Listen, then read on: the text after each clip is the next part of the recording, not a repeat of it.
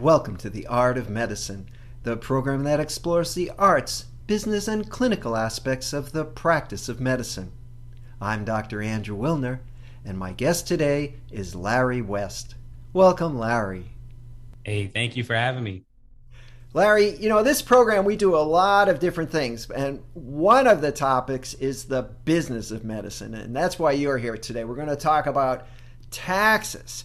So tell me, well, we'll just cut to the chase. How can I save money on taxes, right? You are a tax planner, is that right? That's right. That's right. A tax planner.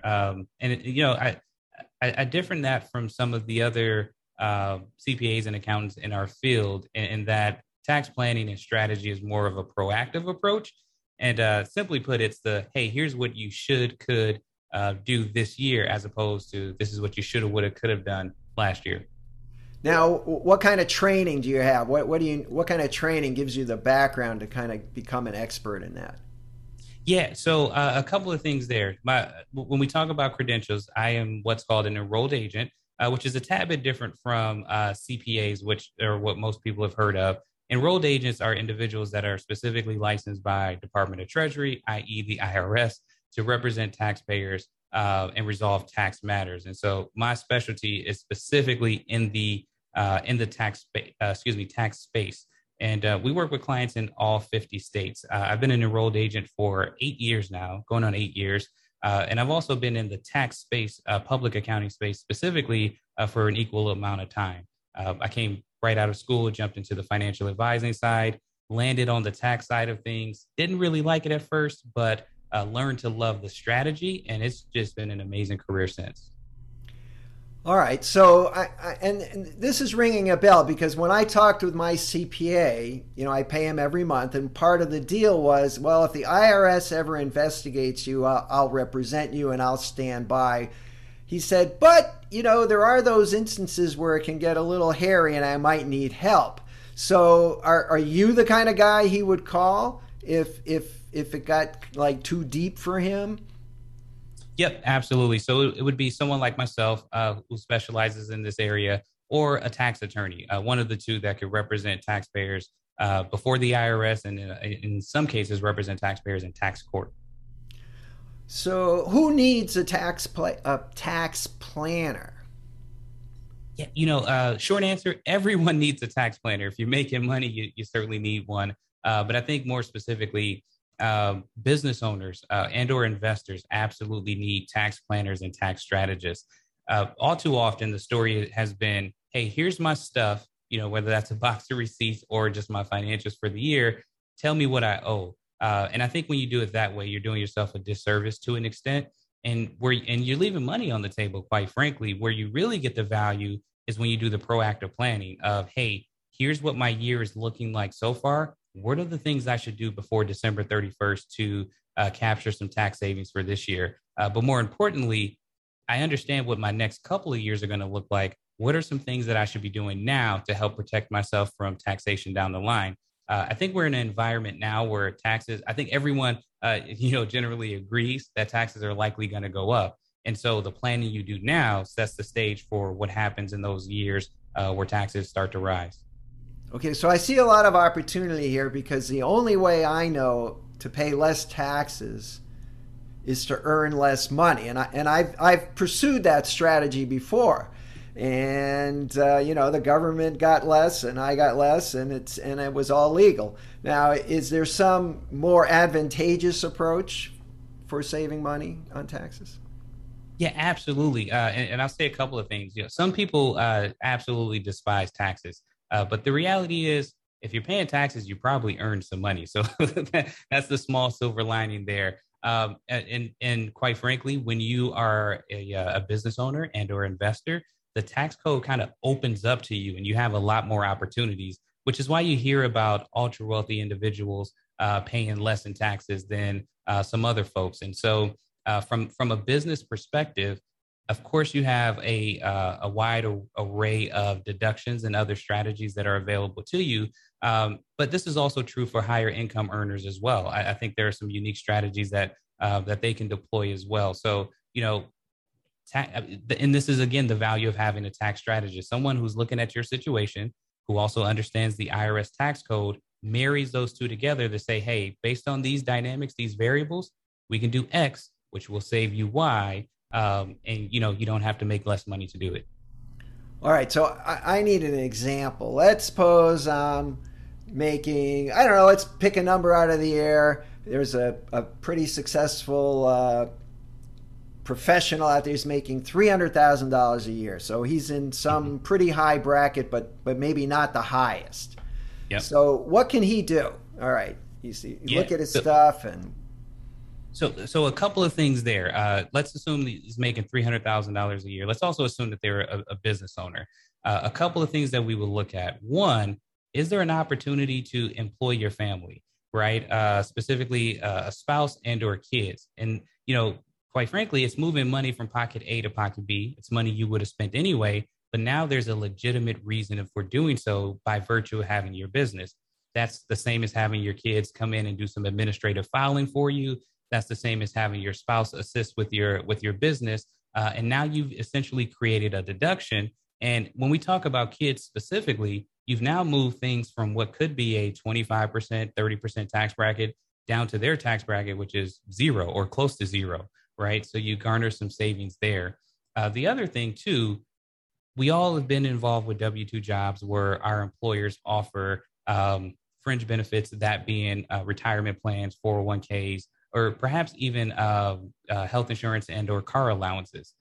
Now that you have a business, you can do those same exact things for your employees as well. And your employees just happen to be people that are in your household. So again, it's keeping the money circular. It's moving it from A to B. There are legitimate business reasons for doing so, but now you get a tax deduction. And so those are just a few right off the top that you could actually use. And I think there are definitely more that could be uncovered there once we get into that unique situation. But hiring the family, hiring the kids, using fringe benefits and running those through the company, and mileage, tracking your mileage. IRS allows you to deduct 56 cents per mile here in 2021. Dallas-Fort Worth, you could drive 10,000 miles like that, right? That's a $5,600 deduction. And so you can just imagine what that potentially grows into. Now, I don't know. If I was the IRS, I think I'd raise an eyebrow when I saw this guy who's, paying, $10, $20, $30,000 to his, 8-year-old for help, with the business. So how do you justify something like that? How do you make it look real in case anybody sort of starts, looking a little more closely to make sure it's above board? Absolutely. And the key here, documentation is absolutely key. Document. When we get involved with audits, the losing strategy is that people have done all these things with no documentation of how and or why. and of course, it's years later down the line when the IRS decides to pick you apart for a problem. And so documentation is necessary. When we talk about hiring family members, hiring kids in particular, one, make sure they're your kids, not your buddy's kids, right? That's kind of step one. But step two, you want to treat them as an actual employee. There should be a job description that they're responsible for. You wouldn't hire anyone off the streets without a description of what they'll actually perform or do for your company. The same would go even if you hire your kids. Also appropriately tracking their hours. Now, an 8-year-old that, amasses 2,000 hours for the year, that's very unlikely, right? That's like a full-time job. So make sure you're appropriately tracking their hours and paying them commensurate with the work that they're actually performing. Some people get very aggressive, right? And their children are models, right? That go on the front of their brochure and they just pay them the max $12,000 a year. And that could be legitimate, right? The market decides what that particular industry makes. But if we're talking about simple administrative things, you're probably not paying them a set $40,000 salary. You want to make sure that you have an appropriate hourly work rate and or salary, and just make sure the work that they're performing matches the description. And as long as you have those things, you should be okay. That way it doesn't look like you're just simply funneling money. Now, would you also pay like Social Security for them and workman's comp? And it sounds like it might be complicated. Yeah. So, and this is where it gets fun too. And this is where the strategy comes into place, because if you have kiddos that are 17 years or younger, and you have the appropriate entity structure, paying them out of an LLC and or a partnership, they actually don't pay Social Security or Medicare tax 17 years or younger. Now, if you have 18 years or older, then that's different. You definitely would pay Social Security and Medicare tax. And whether you take on the other expenses like workman's comp, state unemployment insurance, and different things like that, those are very likely, and those are dependent on the state that you operate in. But when you think about the savings, it's justified. Imagine being in a 30% tax bracket, and perhaps you have family or kiddos that you could pay $12,000 to. That's $12,000 that you can move from 30% down to 0%. And even if you have to pay the nominal state unemployment insurance or the nominal workman's comp, you still come out on top. And so net, you still end up winning. And it still ends up being a really good strategy. Now, where I started that conversation, remember, appropriate entity structure, which is why you should work with a tax planner, because if you're paying your kiddos out of a corporation, all of that kind of goes away and you got to pay Social Security and Medicare tax. But if you're not, then you can have some fun and have some additional savings on top of it. Using an LLC or just a sole proprietorship? Yep, using an LLC or a sole proprietorship, or perhaps even a partnership. Either of those tax structures will allow you to, again, pay your kiddo who's 17 years or younger and not have to pay Social Security or Medicare tax. So let's suppose I want to do this tomorrow. Now, you mentioned state rules. Can I hire you? You're in Texas, and I'm in Tennessee. Is that going to work? Or do I need somebody who's like an attorney? I got to find, I just moved to Tennessee a few years ago. I got to find all my new, professionals because the attorneys are state specific. What about a guy like you? Are you state specific or are you international? Yeah, so many CPAs and EAs can work with clients across state lines. EAs in particular can work with clients in all 50 states. And while CPAs do have a specific state license, that comes more on the lines of representation. They can still work with clients in other states. And so, especially given where the world is going today, we're almost becoming borderless. What you really want to make sure is that whichever individual you work with does understand your unique state tax implications. So Tennessee may have some very nuanced things that Texas just doesn't have. And so before I would accept you as a client, I want to make sure those are things that I'm well-versed in and I could help support you with. Otherwise, the relationship may not work. And this is especially true when you get into complicated states like California, New York, Illinois, very aggressive tax states. Aggressive in that they're taking money? Of course. California's individual tax rate, I think, is knocking on 10%, if not more than that, which is insane. And, if you sneeze in that state, they want a piece of it. Now, are we talking, I just want to clarify some terminology. Are we talking about loopholes here? It depends on one's perspective. The way I look at it is it's written in the tax code. It's perfect. As long as it's written in a tax code and it's perfectly legal, then it's a strategy that's available to you.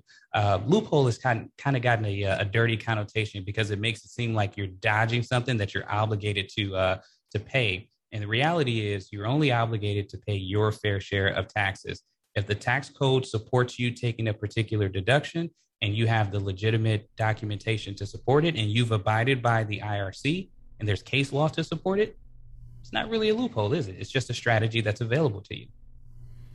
Okay, so your expertise is making sure that loopholes are legal. There we go. And then they're not loopholes. I may have to coin that as a domain name, legal loopholes. Legal loopholes. Yeah, I think that'll work. So what's the deal with rich people? You keep reading in the paper these guys are making millions, if not billions of dollars, and I'm paying more taxes than they are. What's their secret? Yeah, when you really get down to it, the production of income is what's taxed in the United States. Meaning if I go out and I do something and it earns $1, there's usually a tax associated with it. What's not taxed right now, at least at the time that we're talking, is wealth. And that's a bit subjective depending on estate tax and some things like that. But for the most part, there's no wealth tax that exists right now. And so what you see are fairly well-off people who have high net worth. Their money is tied up in investments. And so their worth millions and billions of dollars. But until they actually commence a transaction and produce some money, it doesn't necessarily create a tax. And so when you see someone like a Jeff Bezos, for example, that is seemingly a billionaire, that those billions of dollars are tied up in investments, and he doesn't necessarily have to trigger a taxable event, meaning he doesn't have to sell Amazon stock to make money. He can borrow against his Amazon stock or some of his other investments. And so he uses creative strategies like that, amongst other things, to really make sure his lifestyle is secured, but also not pay any taxes. So, that's an area that I think a lot of us as Americans are trying to move towards in terms of building and preserving wealth. But again, as of right now, no tax on wealth. It's just a tax on when income is actually produced. And that's where the ultra wealthy start to win. So, right. So we're back to the problem is when you have a job and you get paid, that's when you get taxed. That's right. When you have a job, you get paid. That's when you get taxed. And so the smart thing to do is to you don't necessarily have to be an entrepreneur in order to take advantage of all these strategies. But what you do have to do is be an investor of some sorts, right? That's taking the money and putting it in strategic places that allows it to grow and seemingly build wealth. So one of the more obvious places that you hear people talk about, real estate, right? So tying your money up in a piece of in an asset that appreciates over time. You buy it for $100,000. Hopefully, years from now, it's worth $500,000. But that $400,000 of growth, you haven't paid taxes on that until such time that you try to sell it. And even then, there are unique things that you can do to help defer the tax on that particular transaction. And so, it's about building wealth, putting money in strategic places that defer tax. That's the playbook. Now we're getting towards the end of the year. Is there anything that I should be thinking about to get all my paperwork together to make it easier for my CPA to figure out how much I need to, pay on April 15th? Yeah, I'll say a couple of things here.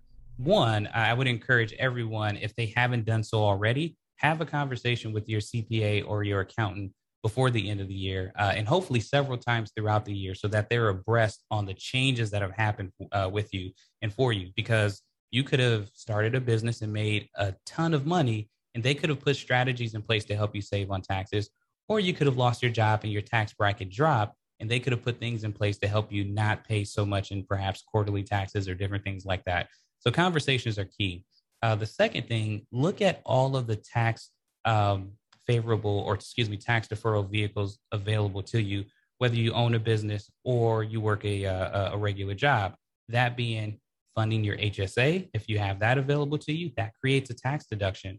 Maximizing your retirement contributions, at least to the point that you get the company match, that's free money plus a tax deduction. And of course, the strategies we've kind of already discussed, travel, mileage, paying your family, those are all some key things that can be done before the end of the year. And then perhaps, for those that are in the market and or crypto enthusiasts, is it time to harvest those losses to create capital losses that can help offset potential capital gains that you incurred?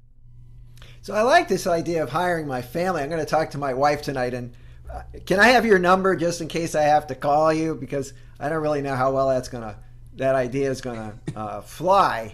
So now, how do I know if I hire you that you're going to save me more money with these strategies than it's going to actually cost to hire you? How does that balance out? Yep. So a couple of things there. Most of us, our intake process, and this is true of my company, but a lot of other CPA, EA firms out there as well, we do an evaluation before you come on board as a client. So we request all kinds of documents. We want to see your prior tax returns. We want to see your current financial standing. We look at a lot of things, and we try to make that determination of, not only can I just do your tax prep and tell you what you owe, but I do know based on these variables, I can save you X. And it comes down to making an investment. The reality is if your person, your accountant, your CPA isn't saving you money, they're effectively costing you money. And we should be looked at as an investment and an ROI. If I cost, let's call it $7,000 or $8,000 a year, am I saving you $16,000 to $24,000? I don't know about you, but if someone gave me $24,000 in exchange for $8,000, I'd do that deal all day long. And that's exactly how we should work in terms of our profession. So you would make an assessment. It's like, yeah, Dr. Wilner, I can help you, or no, you're doing everything that you can do, and unless you start a successful business and on the side, you're just there's nothing else that you can save money on as far as the IRS is concerned. So you'd make that determination. Yeah, we can make that determination fairly reasonably. But then there's also future variables. So there are additional questions, because while things may be steady Eddie here in 2021, you may have a lifetime event that is coming in 2022, and we can do some things today to help prepare for that.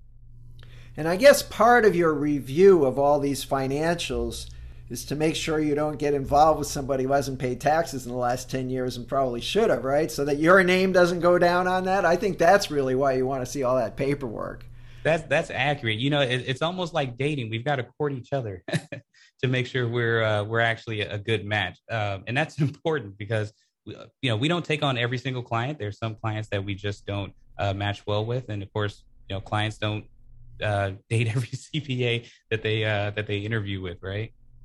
All right, one last question. How do I protect myself from an audit? Because I've heard that hasn't happened to me yet, but it's just one of those things, and it sounds like a nightmare. So how do I keep that from happening?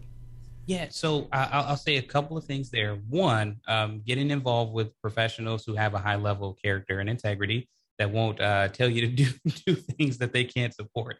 But then two, in terms of audits, a lot of times, in many cases, these could be random selections. And so the true protection is document. If you're going to engage in any strategy, even as simple as writing off your mileage, keep documentation to support it. I have a friend, his name is Malachi, and he says this all the time. The IRS only has to prove income, and they have tons of ways of proving that you actually made money. You as the taxpayer have to prove the deduction. So your documentation is going to be key to that. Well, Larry, this has been informative and fun. And I want to thank you for joining me on The Art of Medicine. Awesome. Thank you. It's been an absolute pleasure. Before we go, just in case some of our listeners and watchers want to get in touch with you, how do they do that? Absolutely. You're welcome to visit our website.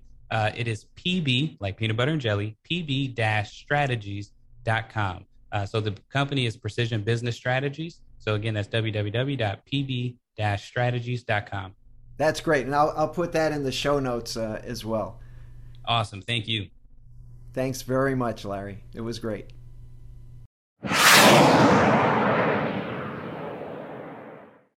This program is hosted, edited, and produced by Andrew Wilner, MD, FACP, FAAN. Guests receive no financial compensation for their appearance on The Art of Medicine. Andrew Wilner, MD, is Associate Professor of Neurology at the University of Tennessee Health Science Center, Memphis, Tennessee. Views, thoughts, and opinions expressed on this program belong solely to Dr. Wilner and his guests, and not necessarily to their employers, organizations, or other group or individual. While this program intends to be informative, it is meant for entertainment purposes only. The Art of Medicine does not offer professional financial, legal, or medical advice. Dr. Wilner and his guests assume no responsibility or liability for any damages, financial or otherwise, that arise in connection with consuming this program's content. Thanks for watching. For more episodes of The Art of Medicine, please subscribe. www.andrewwilner.com